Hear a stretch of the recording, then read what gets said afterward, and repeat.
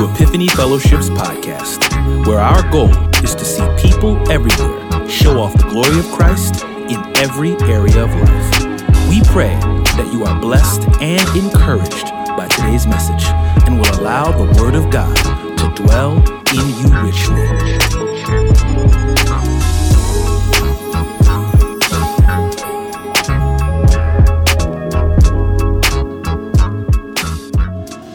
The sound of my voice ever stood on a promise of God?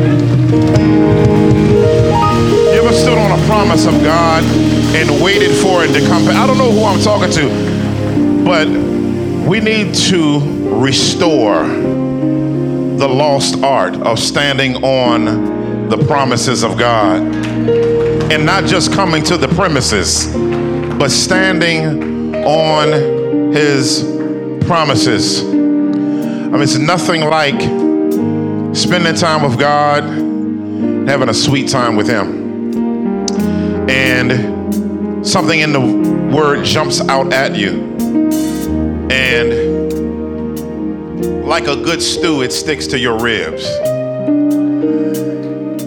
And God uses it as a way to nurture your heart and mind to believe Him for some things that's out of range right now.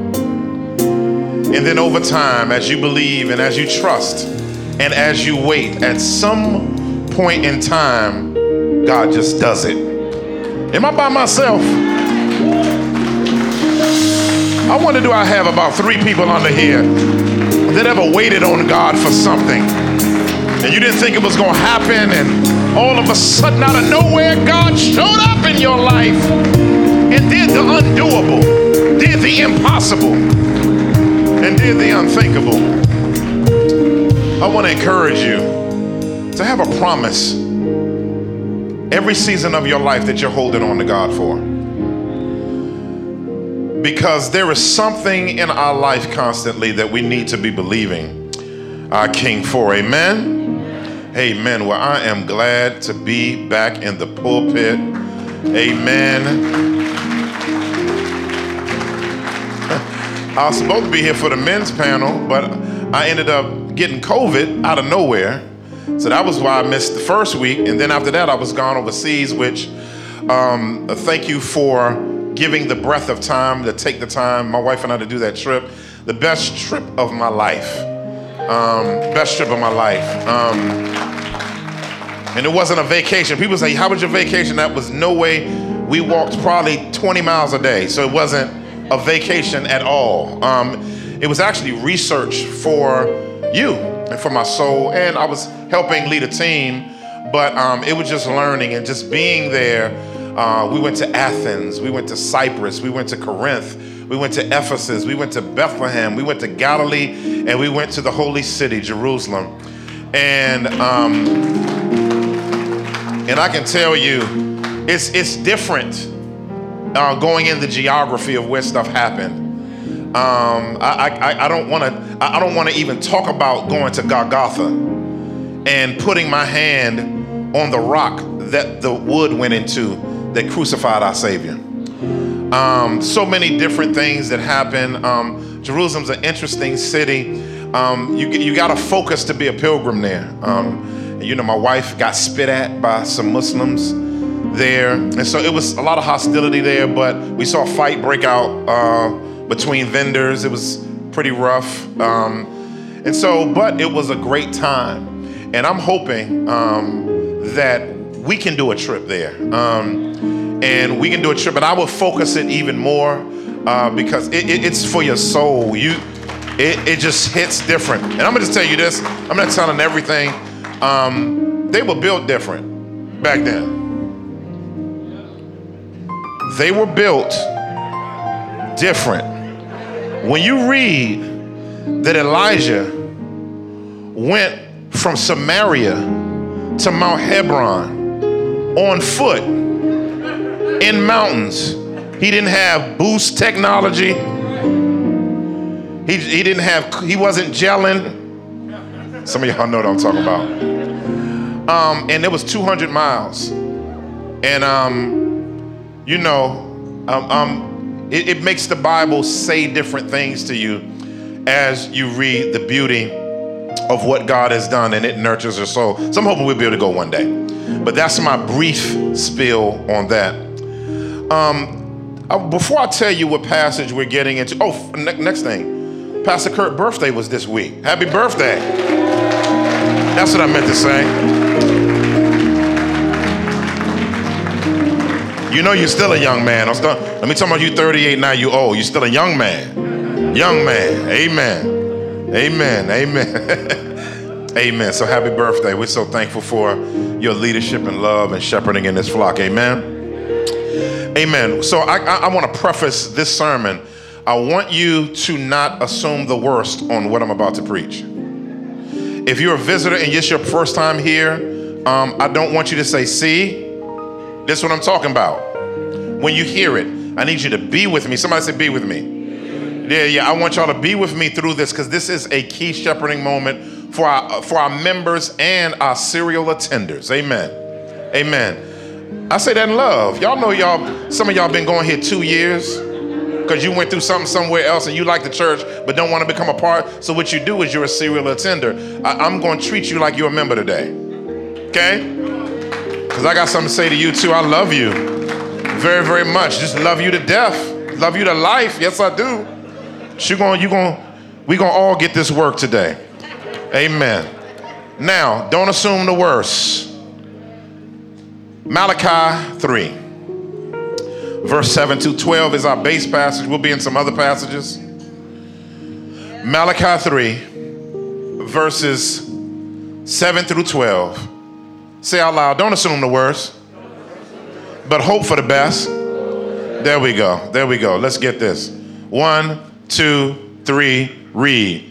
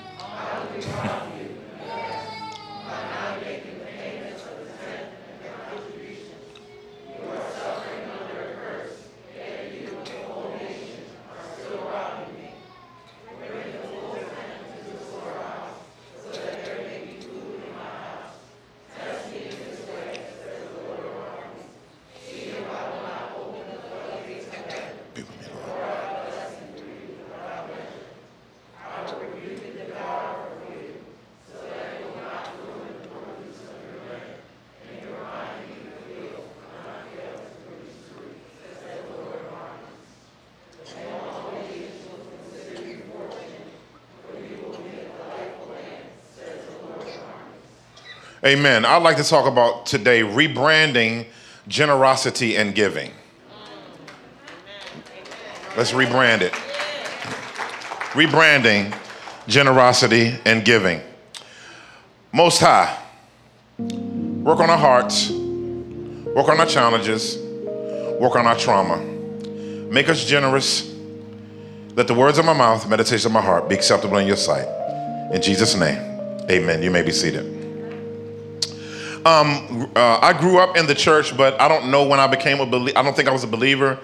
And so I didn't adult in church, because some people act like they really know what church was like, but you really don't know until you're an adult, like having to fully fledged function as a member of a church.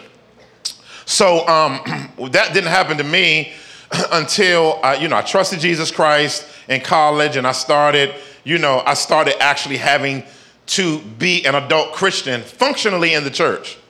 My parents, I wasn't under them in the church and a member through their membership. I had to go through my own membership class. I had to go through my own teachings, had to sign covenant. So ended up going there, but I wasn't in the Northeast for long, born and raised in the Northeast, but then ended up going to the South, which for me was culture shock.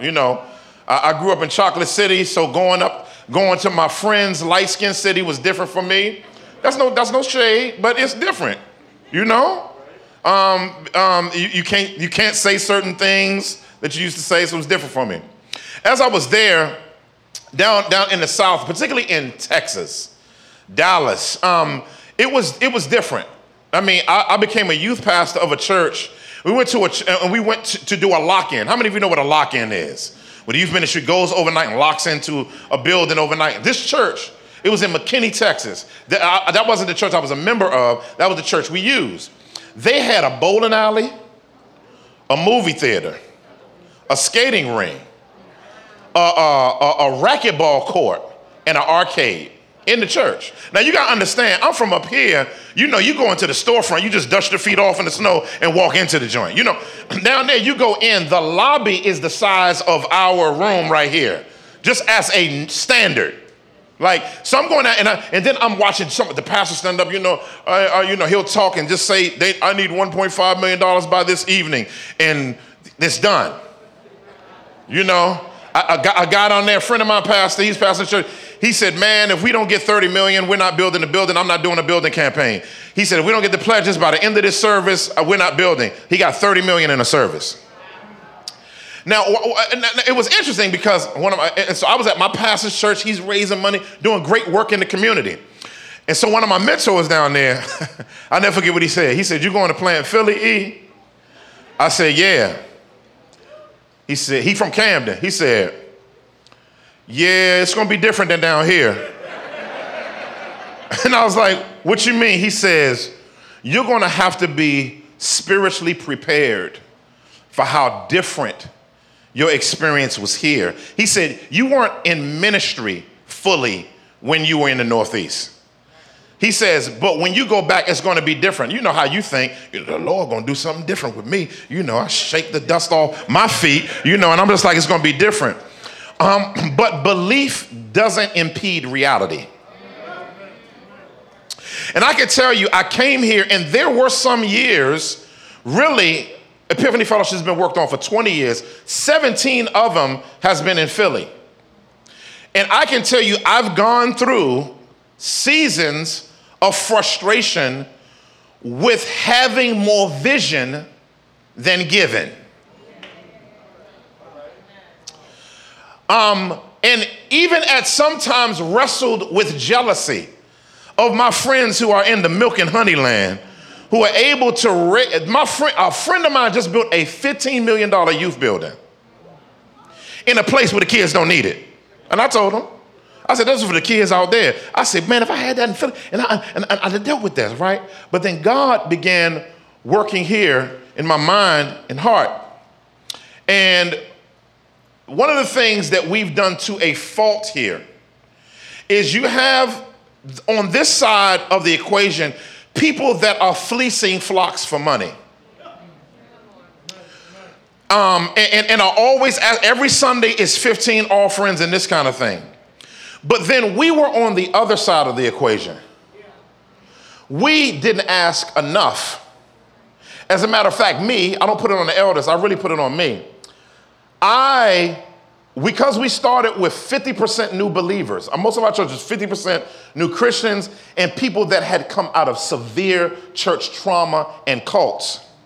And because of that, I didn't deal with money well, not stewardship financially, because we have financial, I'm talking about in communicating and teaching on generosity and giving, because I thought people would see it as a trigger versus an act of worship. And so what I did was I raised $3 million outside of Epiphany for y'all to sit here today. And I did it courageously, but I was a coward here. And so today I start this sermon by repenting for not challenging you to be worshipers through giving.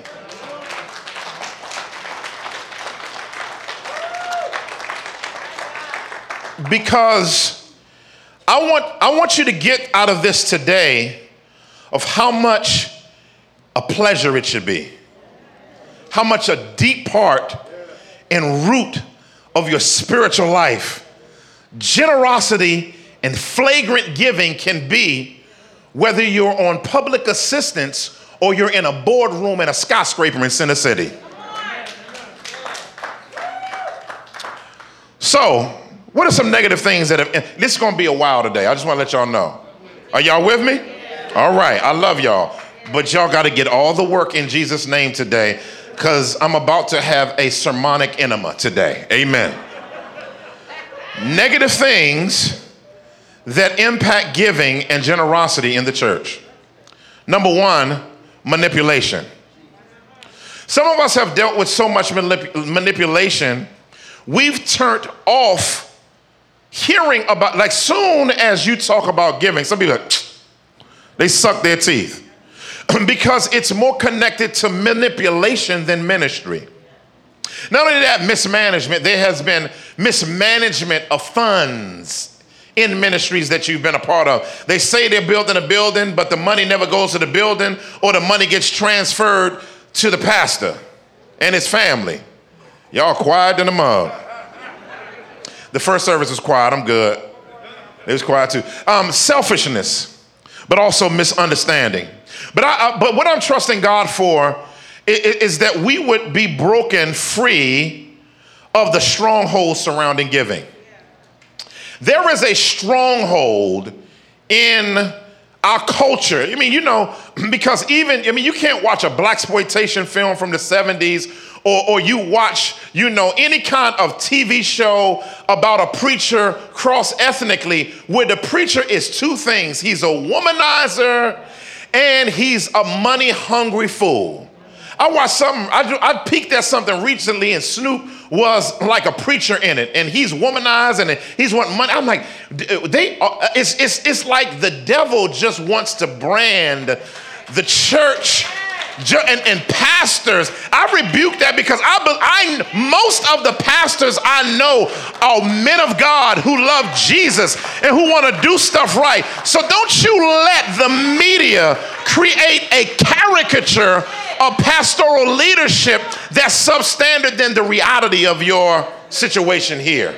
We not perfect, but we ain't that.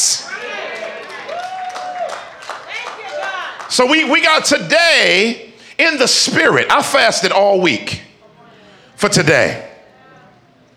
I can say it now because it's done. But I fasted all week for this because I need this to be broken, because we got too much to do. So what is a stronghold? A stronghold is a mindset, a value system, or thought process that hinders your growth. In relation to giving, you have a stronghold, all of us here, that's hindering our growth, the growth of others, and you exalting Jesus above everything in your life. So now, what are the keys in our stewardship now and in the future as a church? Number one, the church and physical or financial accountability. We have a lot of financial accountability. We have a time every year, once or twice a year, where we walk through how money's used. So we got to have that. But my prayer is that the strongholds surrounding giving in the church will be broken. Also, I want to be fearless in asking you for money. And not worrying about how you feel no more.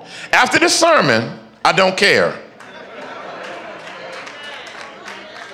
Look at all y'all.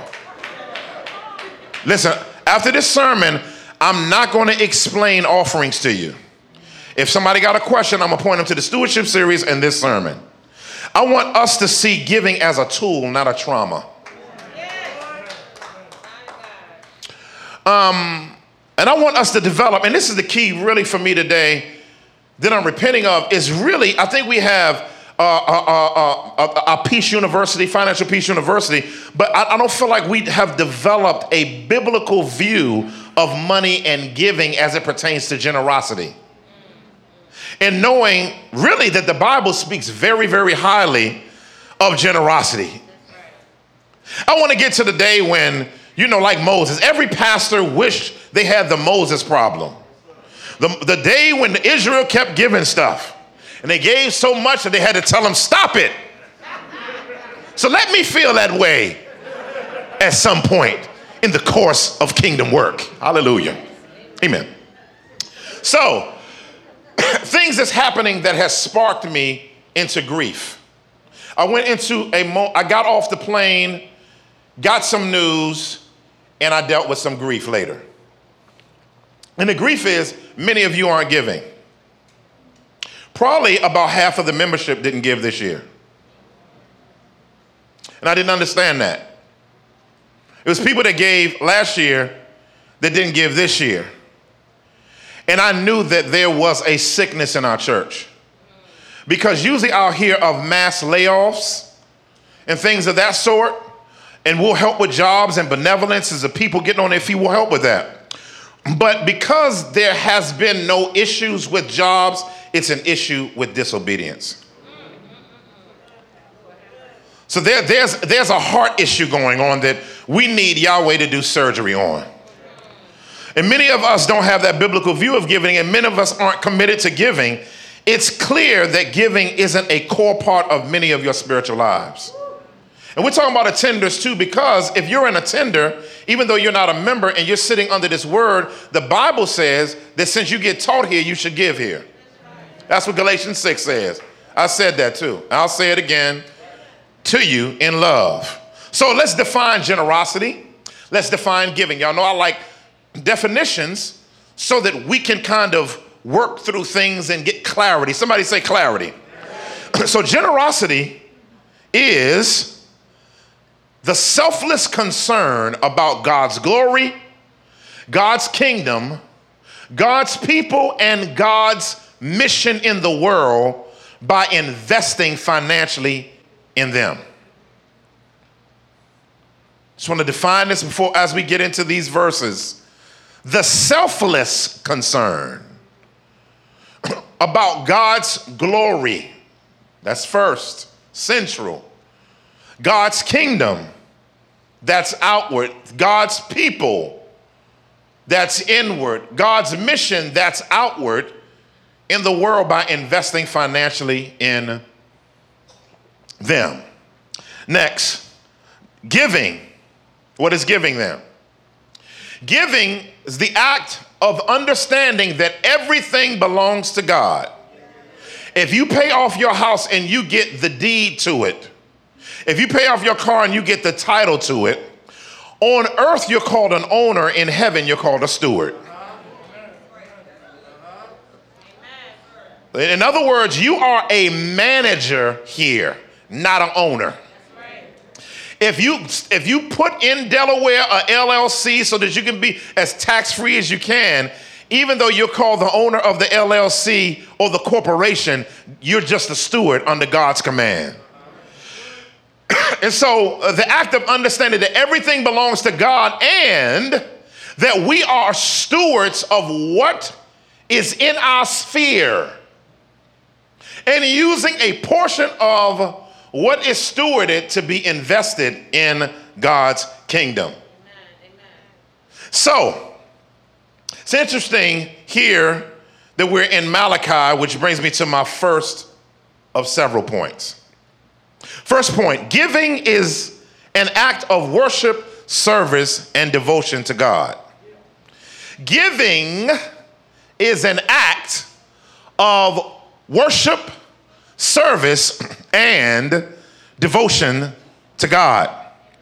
Listen to what the text says. As we get into the text, we need to understand that Israel has gotten out of captivity in Persia and Babylon. And they have become just as unfaithful now as they were before. And so they've taken care of their own personal needs because they wanted their come up because they were in captivity so long. So they think that captivity made them deserve the ability to explore life freely, but at the expense of God's kingdom. And so in light of that reality, God rebukes them in Haggai. And he said, oh, y'all gonna build MTV tricked out cribs, but my temple is left undone. I mean, your house got TV screens coming out of granite, and you got mahogany hardwoods all through the crib. You got shutters on the outside. You can use an iPad to control the house, but my house lies in ruins. And so God is challenging them with that, and now he's challenging them with the spiritual deficit that has happened there. And he gives several things that are indicators that they've fallen away. And here in this text, he gives them one of the strongest rebukes out of everything of a significant indicator that they're no longer walking with God. Look at verse 7. Since the days of your ancestors, you have turned from my statutes. You have not kept them. Return to me and I will return to you. Says the Lord, yet you ask, how can we return? So God is about to answer them what returning to him looks like. Now his answer, listen, his answer is what it looks like to repent. I want you to hear this. What he's going to say to them is what it looks like for them to go from not walking in solid fellowship with him to having sweet communion with him. This is not Eric talking. This is not Pastor E talking. This is the book talking. He said, will a man rob God? Now here, we're going to get to the tithing part. Tithing is not a New Testament principle that is, and I'll get to that in a second, in the same way we think about it. It's useful, but it's not a law issue. But God in this text, interestingly enough, calls it robbing him, not the temple.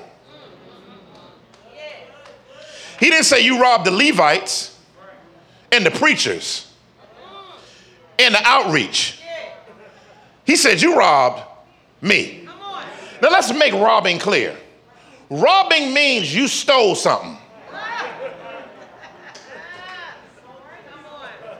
Means it did not belong to you. Listen, the reason why God doesn't auto-remove stuff from your money is because he wants the obedience from you to go through the process emotionally, spiritually, and physically of doing the work of putting him first in your finances. He says, well, a man, now God, you know what I'm saying? God sounding a little gangster right here. Because it's like, you ever seen somebody on the block? I mean, I know everybody ain't from the block or whatever, but like, they ready to catch wreck. That's what we used to call it. Fight at any moment of time. It's like I dare them dudes. I wish they would rob me. I wish they would rob. God is like, oh, you gonna rob me? Word? All right, shorty. We're gonna see how this work out. You understand? So God is saying, I'm like God. And you're robbing me. He says, yeah, you are robbing me. And then he said, I know how y'all are. Y'all gonna act like y'all not doing it. So I gotta answer the question for you. Guess what you're gonna say? How are we robbing you, God? Right? I believe that's just how he said it based on how the text is laid out in the Hebrew. Then it says, y'all missed it. You ask. He says, by not making the payments of the 10th contributions. Now notice he said the 10th contributions, plural. That means it wasn't one tithe, it was 3. It's 3 tithes. And so he basically says, you're robbing me. Thereby God is making himself the central figure in giving. Many of us believe that when we give, that we're giving to the pastor. But we got to recognize that that's not the focus of giving. The giving in the text is always focused on God. Honor the Lord with the first of your wealth. So when we look at the truth of the word, we need to now have our ideas reformed again. When you give, you're not giving to outreach. You're not giving to my salary. You're not giving directly to what you're giving to God. And until you see it that way, you will be as stingy as you can be. Listen, if you were just giving to me, of course you wouldn't give. If you were just giving to the mission, then it would be seasonal. But when you love God and you know what he's done for you and how he's taken care of your old crazy self, how dare you treat your resources as if you can't bless the King of Kings and the Lord of Lords. And I know we've been through some trauma and some different things, and the world has taken advantage of it. Black Lives Matter, I remember they first was coming out, and I'm not talking about the hashtag, which is the organic movement. I'm talking about the foolish organized movement. And I called it that, and I don't care what anybody says. They got $90 million in 2020 and spent 60 million on themselves. But you're in a rally talking about if your church doesn't give to black people in your community, then you shouldn't give. Giving to the church isn't for the church to help black people. Now, I know y'all gonna get mad at me. That can be a byproduct and just because it's black don't mean it needs our help. It has to submit to this. Black don't come before this. All right, I'm by myself. But you talking about the church, but you can't even listen, that's what the Bible's saying in 1 Corinthians chapter 3. If you try to destroy God's church, God will destroy you.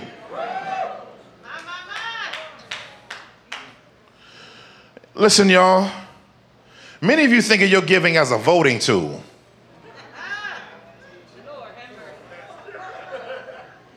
Here, that's a vote. Many of you see it as an approval rating. If you like what's going on, then you give. The greatest sucker move in the history of the church is when I'm on sabbatical, giving drops. That's the greatest sucker move in the history of the kingdom. That because I'm here, I hope you're not just here for me.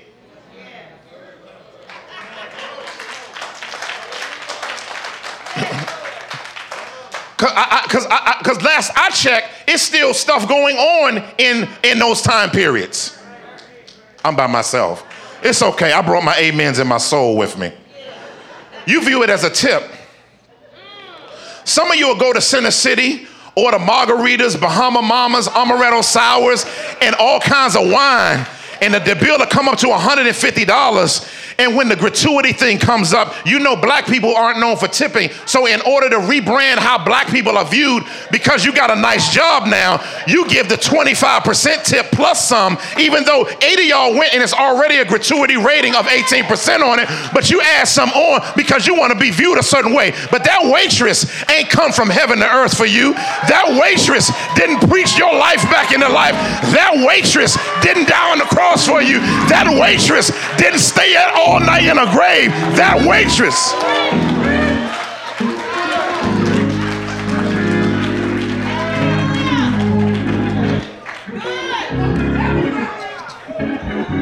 Some of y'all are concerned more with perception than perfection.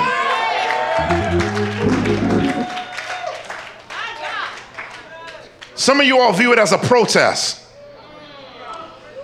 I'm not giving right now. You're not robbing me.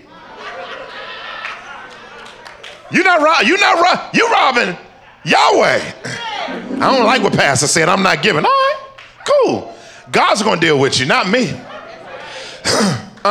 Some of us see it as doing the church a favor. And others see it as to help the church's mission. So and there's some good in that, but I really want us to get from this the necessity of this being Godward and giving. Look at verse 9. It says, you are suffering under a curse, yet you, the whole nation, are still robbing me. Now, this is under the law, so I know you've heard this passage preached. Listen, if you don't tithe, amen, your car gonna break down. Hallelujah. God gonna cut a hole in your pockets. And as quick as you put your money in your pockets, the money is going to come out of the bottom of your pockets. And you ain't going to have nothing until you tithe. You ain't going to have no money until you give to the Lord. I know if you give to the Lord, he'll open up the windows of heaven. He'll open them up.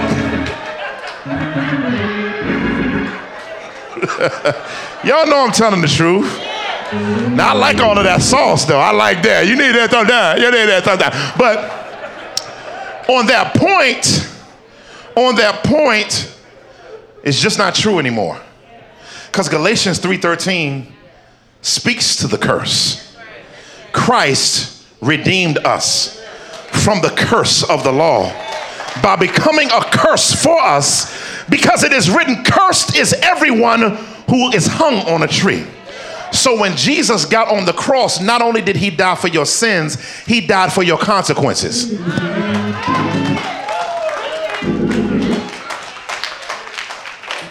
So he was cursed with all the curses of the law on the cross so that you wouldn't be cursed with the curses when you fail.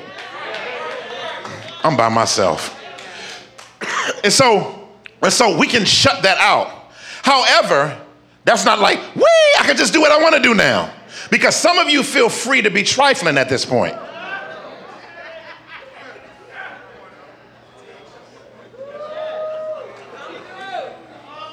Verse 10, bring the full tenth. It's called a tithe. There are 3 tithes. There's the Levitical tithe, Numbers 18:21. There's the festival tithe, Deuteronomy 14:22. And there is the poor or the welfare tithe, Deuteronomy 14:28 and 29. So when we look at those 3 tithes, they went to several things. It was given to God, but it was used for the keeping of the temple. It wasn't only used for the keeping of the temple, it was used for the ministry that was done, the mission that was done, and to help the poor. Now you got to understand, bringing the full tithe in didn't even count offerings. Like it didn't even count offerings. Now there are 3 tithes. You give the tithe normally that you give based on income. Then you give, and some people say, well, tithing also was agricultural, but that was their economy. So you can include it as an economic offering because trading was more than just coins. It was things. All right. And so then there was the harvest tithe, but then there was the 3-year tithe after 3 years. Right. So there were 3 tithes, and they had been, and the only way you can view your giving or not give is when you don't value God anymore. That's it. When you decide not to give, you're saying, God, I don't care about you anymore. And I'm going to address some things because I know the questions that's in your mind right now. And so in the New Testament, we have what's called grace giving. And when we talk about in the New Testament, grace giving is based on what we say every Sunday. 2 Corinthians 9:6. It says, the person who sows sparingly shall reap sparingly. The person that sows bountifully shall reap bountifully. Each person should do as he decided in his heart, not reluctantly or out of compulsion, since God loves a cheerful giver. So now that's how do we give in the New Testament? We got to say tithing versus grace giving, right? So now grace giving is based on how you are prospering. How you're prospering. And that doesn't mean you view $10 as how you're prospering. Amen. But I believe the 10th is a good benchmark, not as a law, but a good benchmark and starting place, because we as humans need some type of barometer for what makes sense to be giving, right? So there's nothing wrong with starting with it. But remember, I said that's a start. And Jesus didn't have a problem with the tithe because he talks about it in Matthew 23:20. He talks about the tithe a few times. And he doesn't talk about it as a principle of a command in the same sense that the Old Testament talks about it, but he talks about it as a benchmark. In Matthew 23:23, he says, you tithe dill, mint, and cumin, and you've neglected the weightier matters of the law, mercy, faithfulness, and justice. You should have done these things without neglecting the former. What is he saying? Tithing is fine, but your heart ain't right. And so he said, you're meticulous about the law, but you don't have the heart of the law behind it. So it was the reverse. They had the giving, but not the depth that goes behind that, right? And so I'm just going to say this. I don't know for me if I'd give less than people under the law since I'm under grace. I can't walk around here less thankful than them. They looked forward to what they didn't even know they were going to see, but I live in the reality of what they look forward to. So for me, giving has to be a part of the matrix of my life because my Savior gave so much for me. It has to be, you know, and grace has to be a motivator. I can tell you some stories. Me and wifey, we laugh about so many things in the course of our marriage. Somebody's asking now, you know, do I tithe off the net or the gross? And see, when you start doing that, you wildin'. Because Uncle Sam get his off the gross. So you want to give Uncle Sam off the gross, but you want to give God off the net. What kind of, let me explain something to you. I ain't talking as a guy that's walking in all kinds of abundance all the time. You understand? When my wife and I got married, I made $1,800 a month working 2 jobs. 30 miles apart. One job paid $1,000. One job paid $800. That was at the church. I was an intern at the church, $800 a month. And then we had $1,000, $1,000 a month on this side. And everything's going fine. My wife was making $12 an hour. She was working at a church as a counseling intern, and she was about to, work on her counseling stuff. And then she got severely sick and went into the hospital and couldn't work. So then the doctor said she can't work right now, but she can still go to school. So that income dropped off. Then, during that period of time, the Lord began to speak to me. And the way he spoke to me was a way, that's why she's laughing already. He told me, quit the $1,000 job. I'm like, God, if I had to choose between which one to quit, I'm gonna lose $200 over here, and I could have stayed here. And God was like, no, because that keeps you at the church. And I want you embedded in the church because you got so much to learn here. I'm like, okay, so God, now, her job gone, I got one gone. I do give above normal right now, God. Yes, I know that. This I mean God talk. Our rent, don't get mad, was $325, and my car note was $292.86. And so I said, God, I'm going to continue to give, but what are you wanting me to do? He says, I want you to raise money. I'm like, what is that? I didn't even know what that was. He said, raise support. I said, I found out what it was from a mentor. I was like, you want me to put out support letters? Now, please, my other siblings from other ethnicities, forgive me, but black folk, you send black folk a support letter, they're gonna be like, yeah, Big Girl, get in these streets, get you a job, ma. You better get you, y'all know what they be saying, cussing you out. You better get you a support job. Shoot. Talking about slaves, your daddy gonna say, boy, in 1939, I was pushing a Georgia buggy. I was like,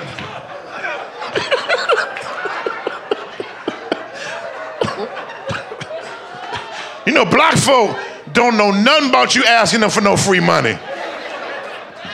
Now, white folk, our white siblings, it's built into their discipleship matrix. You go to the white folks and be like, oh, I'm pleased to get this. Oh, we're going to pray about this. I was like, wow, white people, wow.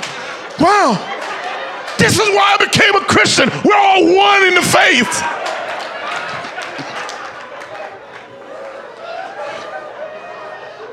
Man, listen. But I had to, y'all know I'm telling the truth, but I had to trust the Lord. And the Lord was like, I don't care what the culture of black people is like. I'm the Lord of the heavens and earth. And guess what? Some white checks came in and a bunch of black checks came in. And guess what? We never missed a meal. Matter of fact, they opened up a place on campus for you to go once a week to get some food called Luke's Closet. Now, I couldn't buy no clothes during that time. It was tight. And when you ain't got nothing, you still want to look like the fact that you ain't in the situation you actually in. So they opened up a thrift store on campus for free clothes. So we had to dress up. I got me a tweed suit and some shoes, and I looked nice. And my little situation was looking nice. But why am I saying all of that? Is that you all need to learn, like we had to learn, to trust God. Even, listen, don't see what you don't have to give when you give as taking away from your bills. See your bills as taken away from God.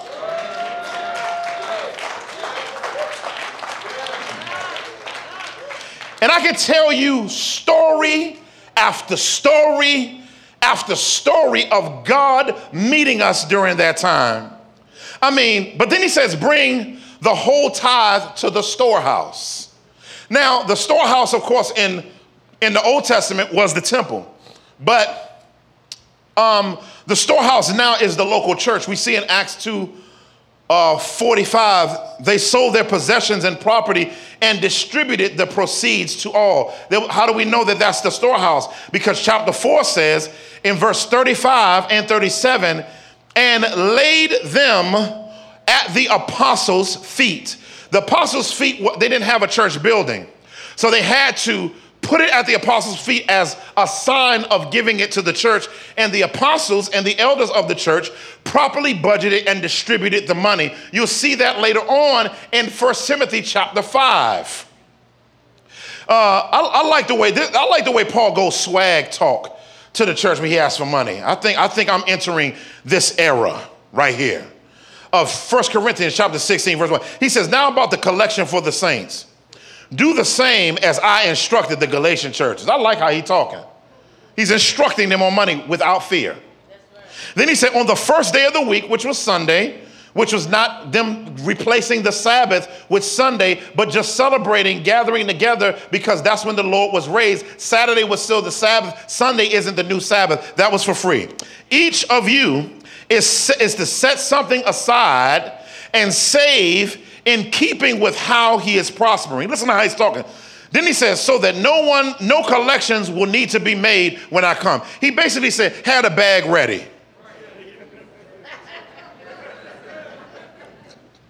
And because he knew what it was for, he had no qualms with it. We'll come to the next point. Y'all still with me, right? Y'all gonna get all this today. It's gonna go fast now. Giving, point 2, is to expand God's kingdom.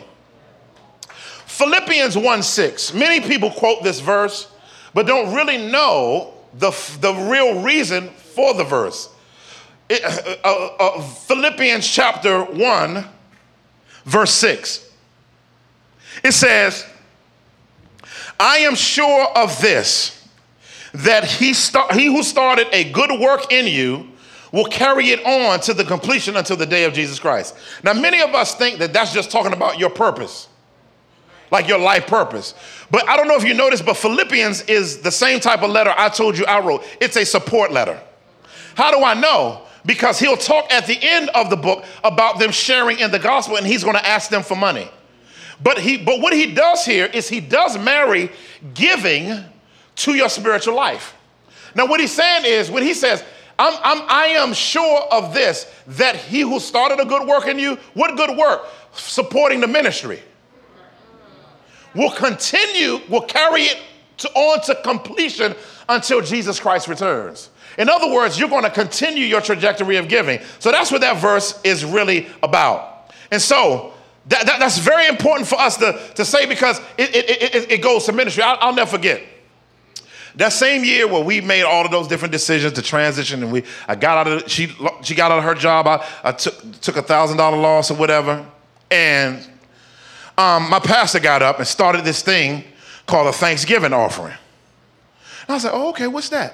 It was something he was utilizing as a mechanism for giving. He said, I want the church to give 1 week's household income per year, one above their normal giving.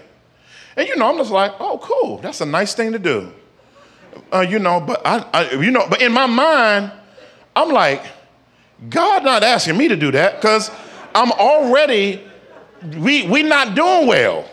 In the sense, we're doing great, but we're not, like, if somebody were to ask for financial reports and giving, and we got to help, Lord, so I know he's not asking me. I can't even get a card, like nothing. So I know, I just assume, but the Holy Spirit always has to, if you walk with God, he always is going to push you right to the square block that you backed up from. And the way he does it is, the further you walk away from it, the more of a knot comes in your spiritual chest. That's called the conviction of the Holy Spirit. And the Holy Spirit said, oh, you participating. And I'm thinking, you know how you just think no, he was like, you're participating. We ended up participating. And I can't tell you that God tripled and doubled what we gave. I'll talk about that in a second. But guess what God was beginning to teach me? Stop it. He said, Eric, I got y'all. I got y'all. Like, you do not, listen, you steward your stuff well, but I care about you making it more than you do. And I love you making it more than you love you making it because I have more love to love you with. And as over the years, as we began to grow, that was the seeds for believing God for things here to happen and things in the ministry to happen and things in our life happen, is that God wants to expect. God doesn't just want to provide. He wants to work on you in the ways in which you believe him as he provides. That's it. So next one, giving is to serve the needs of others. It says, and I'm almost done, in Acts chapter 2, verse 44, it says, all of the believers were together and held all things in common. They sold their possessions and property and distributed the proceeds to all as any needed. So this wasn't communism. This was a reflection of the Levitical ideology of community shalom. Leviticus is really a book, if you really understand it, it's really about shalom in community through God's people. Leviticus is an extended Ephesians 4 in Romans chapter 12. Really is. Right? So as we look at this, right, they were responding biblically to what they already knew in their Jewish faith, practically in their Christian faith. But listen, they weren't selling everything, they sold a portion. So nobody was being made to do this. People willingly did this. Now, when somebody said they were going to willingly do it and they lied, God killed them. Ananias and Sapphira, Acts 5. Right? Because he said, you didn't lie. Listen to what he said, though. He said, you didn't lie to me. You lied to the Holy Spirit. So see how giving is towards God, not the apostle, the prophet, or the preacher. So important. So now we have to look in that framework. Next point, and I'm done. So we give a minute. Last but not least, giving is sowing a seed and expecting a harvest. It says, if you sow sparingly, you will reap sparingly. It says it here, and it says it in Galatians chapter 2. And one of the things that, it was interesting because we started that season of giving, and we were giving above, and I would hear those verses, and I was like, God, you're doing some stuff, but when is that harvest thing you be talking about coming? When is that happening? So during this season, another thing that we didn't have was insurance. So we didn't have any insurance. And when you're in that season, when you ain't got insurance, you praying that you don't get sick and that you don't get a prescription. Because then you find out how much without insurance stuff really costs. You better, $1,500, the devil is a lot for a pill? A pill. My wife got really, really sick another time in our marriage. We still in seminary. And I was like, I guess you got to go to the hospital. And I'm going to the hospital. And I'm just like, Lord, you are the resurrection and the life. Though he is dead, I was trying to pray every prayer in my mind. And we went to the hospital. Wifey went in, stayed for a week. They gave me the bill. It was $13,000. And I said, you know what, Lord? I'm learning. My wife looked at me.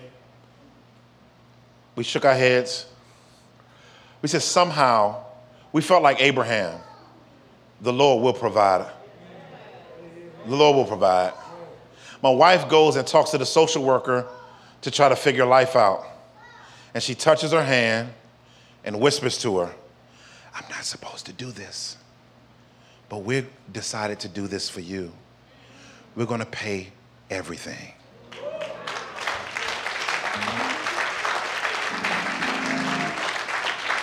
And God was like, if you walk with me, your finances is never based on what you make.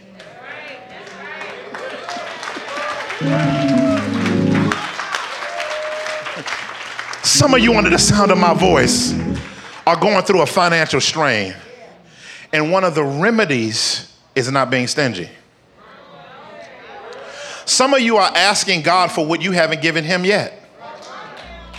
You can't ask God for money if you ain't give him none. He said, you got to give me something to work with. He said, now the way this works is like agriculture. You give me a seed. When you give it to me, I plant it. You do it by faith. Don't do it under compulsion, because I love a cheerful giver. So when you give, when you sow your seed, sow it in joy and give it. And God will respond all the time in the way he wants and in the timing he wants with a harvest for you. And I can tell you in our marriage, harvest after harvest. I remember, I wasn't even gonna mention it. Man, I'm closing. I remember when we were trying to buy our first house by the terminal up in the Northeast. And I knew, I was like, I don't know how, they talking about 20% down. We in ministry. So I got more debt at that time than salary, you know? And so they was like, yeah, financial 20%. I said, 20% down? I said, I ain't never been able to save that yet. This was years ago. And then they said 3%. I said, still don't have that. You can keep going, 1.1, 2, you can keep going down. We don't have it. And so we just wasn't there, and God blessed us and has strengthened us financially to be able to get out pretty much out of debt. But at that time, we was tight, tighter than tight. And I told a pastor friend of mine about it, and then my wife was on the phone with one of the supporting churches that gave Epiphany $100,000, some members there. So she's on the phone with her. I get this one guy says, I'm giving you $13,000. Like, what? We're gonna write a check for $13,000 for down payment. Then my wife's on the phone. We had saved some money up and had some stuff together, and we were like, dang, this is how much we need. My wife said, and I told my wife what happened. She said, the person on the phone said, how much do y'all need? And we said, my wife told her the amount. She whispered something to her husband. Husband whispered back, check's on the way. But guess what we didn't stop doing during that time? We didn't stop giving. As tight as it was, not honoring God through our wealth was not an option. And so, at the end of the day, God cares for and takes care of us. So, things I look to see here at Epiphany Fellowship. People looking for ways to be generous. That's what I want to see. Giving not being an issue for believers anymore. It's not an issue for you anymore. Giving being not being a trigger for your generosity. I pray that the kingdom and what God has called us to do never lacks in what is needed to plow forward. And that your giving would be an act of worship to God. Listen, Jesus raised money. In Luke 8:3, wealthy women were the greatest supporters of Jesus' ministry. Jesus' ministry would not have made it if it wasn't for sacrificial women who were in positions who utilized their privilege to pour out into his ministry. So God is a better giver than us, family. And God gives to you to give through you. And God calls the church to steward giving well. So what am I going to say? Y'all know we going somewhere with this. Now, I'm challenging every constant attender and member to give at least 10%. Moving forward, it's time. We can't go into a situation where my financial manager should never come to me saying we lack money. We should never be in that position again. I shouldn't have to do a video that says we're going into a $200,000 deficit because half of y'all decided not to give. That's unacceptable to God, and it should be unacceptable to you. So that's what I ask, a minimum of 10% as a starting place. But I'm also asking, because we're entering a deficit because of this, something the church has never entered into, I'm asking for every individual and family that attends and is a member to give $1,000 above your normal giving by January 1st, 2023. Now, let me just tell y'all this, because I feel real free. That's why I wore the stretchy pants, because I'm free. I'm free today. So I don't care what you think about me today, because I'm going to obey God with the stretchy. I got room to move around and bless the Lord. So that's what I'm going to do today.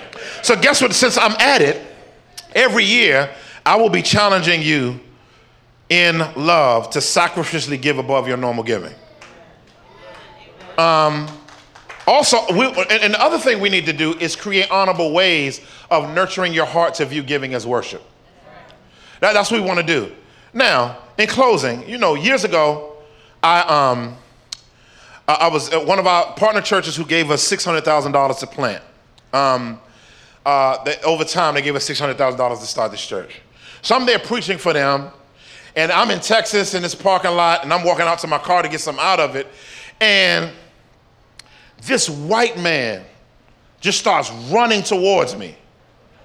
Now, I'm in Texas, and I'm blue-black. So he's coming towards, so I don't know, Texas is an open carry state. I'm not carrying that day, so I'm looking like, what's money? Do I need to just snuff him as soon as he stands here? So I didn't know what was going to happen, but he stopped, and he said, Dr. Mason. I said, okay, we good. He says, I've been following your ministry, and I love what Epiphany is doing. I don't know why, and I don't know where you could put it, but God, the Holy Spirit spoke to me and said, build Epiphany a playground. The neighborhood just told us that they wanted a safe playground built. They drove his whole staff, you can put it up now, from Texas. And when they drove their whole staff from Texas, this was the day they came and dug out this playground. And what was beautiful about it,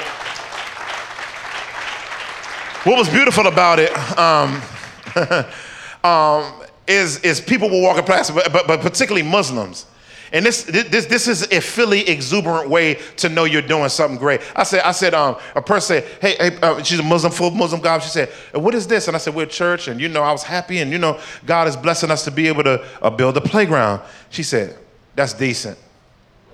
When somebody say you that's decent in Philly, that's like, wow! I had to learn that. I didn't know that, right? But and this is the day that it got built. And now, nurseries and different places in the community use this as their playground now. But we were a recipient of this. But this AC wasn't given here. That same church gave us $15,000 to be able to get this done. We are recipients of other people's generosity. But now we have to return to our legacy of generosity as a church. We help build a lot in Africa already with the school. We've given well over, probably over $1 million to church planting and ministry globally, to church plants, right? And other ministries. And this doesn't even count the Diamond Festival. We haven't even done that in a while because I didn't feel like we could ask because we didn't have the resources. We would minister to 3,000 people in a day. And we got to return to that. But when you start giving back to God again and being faithful, we can continue the work that we're doing and continue to do more than all that God has called us to do. And so I'm charging you today in the presence of God to return to Him. To return to Him. One of our members, one of our new members, his wife, works at Temple Hospital. And she told me just before this service that 8 people got shot last night. One of them was a 12-year-old. We need to be able to respond to that. We need to be able to somehow come around the family. But I need to be able to pull on the resources of generous people. I should be able to come to you and say, hey, we need this, we need that, because there's a lot of work to be done in our community and in our city that God has called us to do. We got a boxing league going on, 300 kids involved. We got after-school program, and I want to upgrade their food choices so they get healthiest food choices that they can get while they come here. I'm begging you and I'm commanding you, actually, not begging. I'm commanding you to stop starving the vision God has given me. and to give. In Jesus' name we pray. Amen. Father, we thank you for your word and your works. I'm praying that you would be with us. Thank you for those who have been giving. Lord God, I'm praying that we would amp up no matter what season financially we're in. My prayer is that we would treat giving again as an act of worship. In Jesus' name, amen. Hello, this is Dr. Eric Mason, founder and pastor of Epiphany Fellowship. Thank you for tuning in today. Hopefully the word of God was a blessing to you. Also, if you want to help us build the kingdom from Philly and beyond, particularly in inner cities, partner with us today. And if you don't know Jesus as Savior, based on his death, burial, and resurrection, place your confidence in him and go from spiritual death to spiritual life. Tune in next time so we can see you go from spiritual infancy to spiritual maturity. God bless you. Take care. We love you. We love you.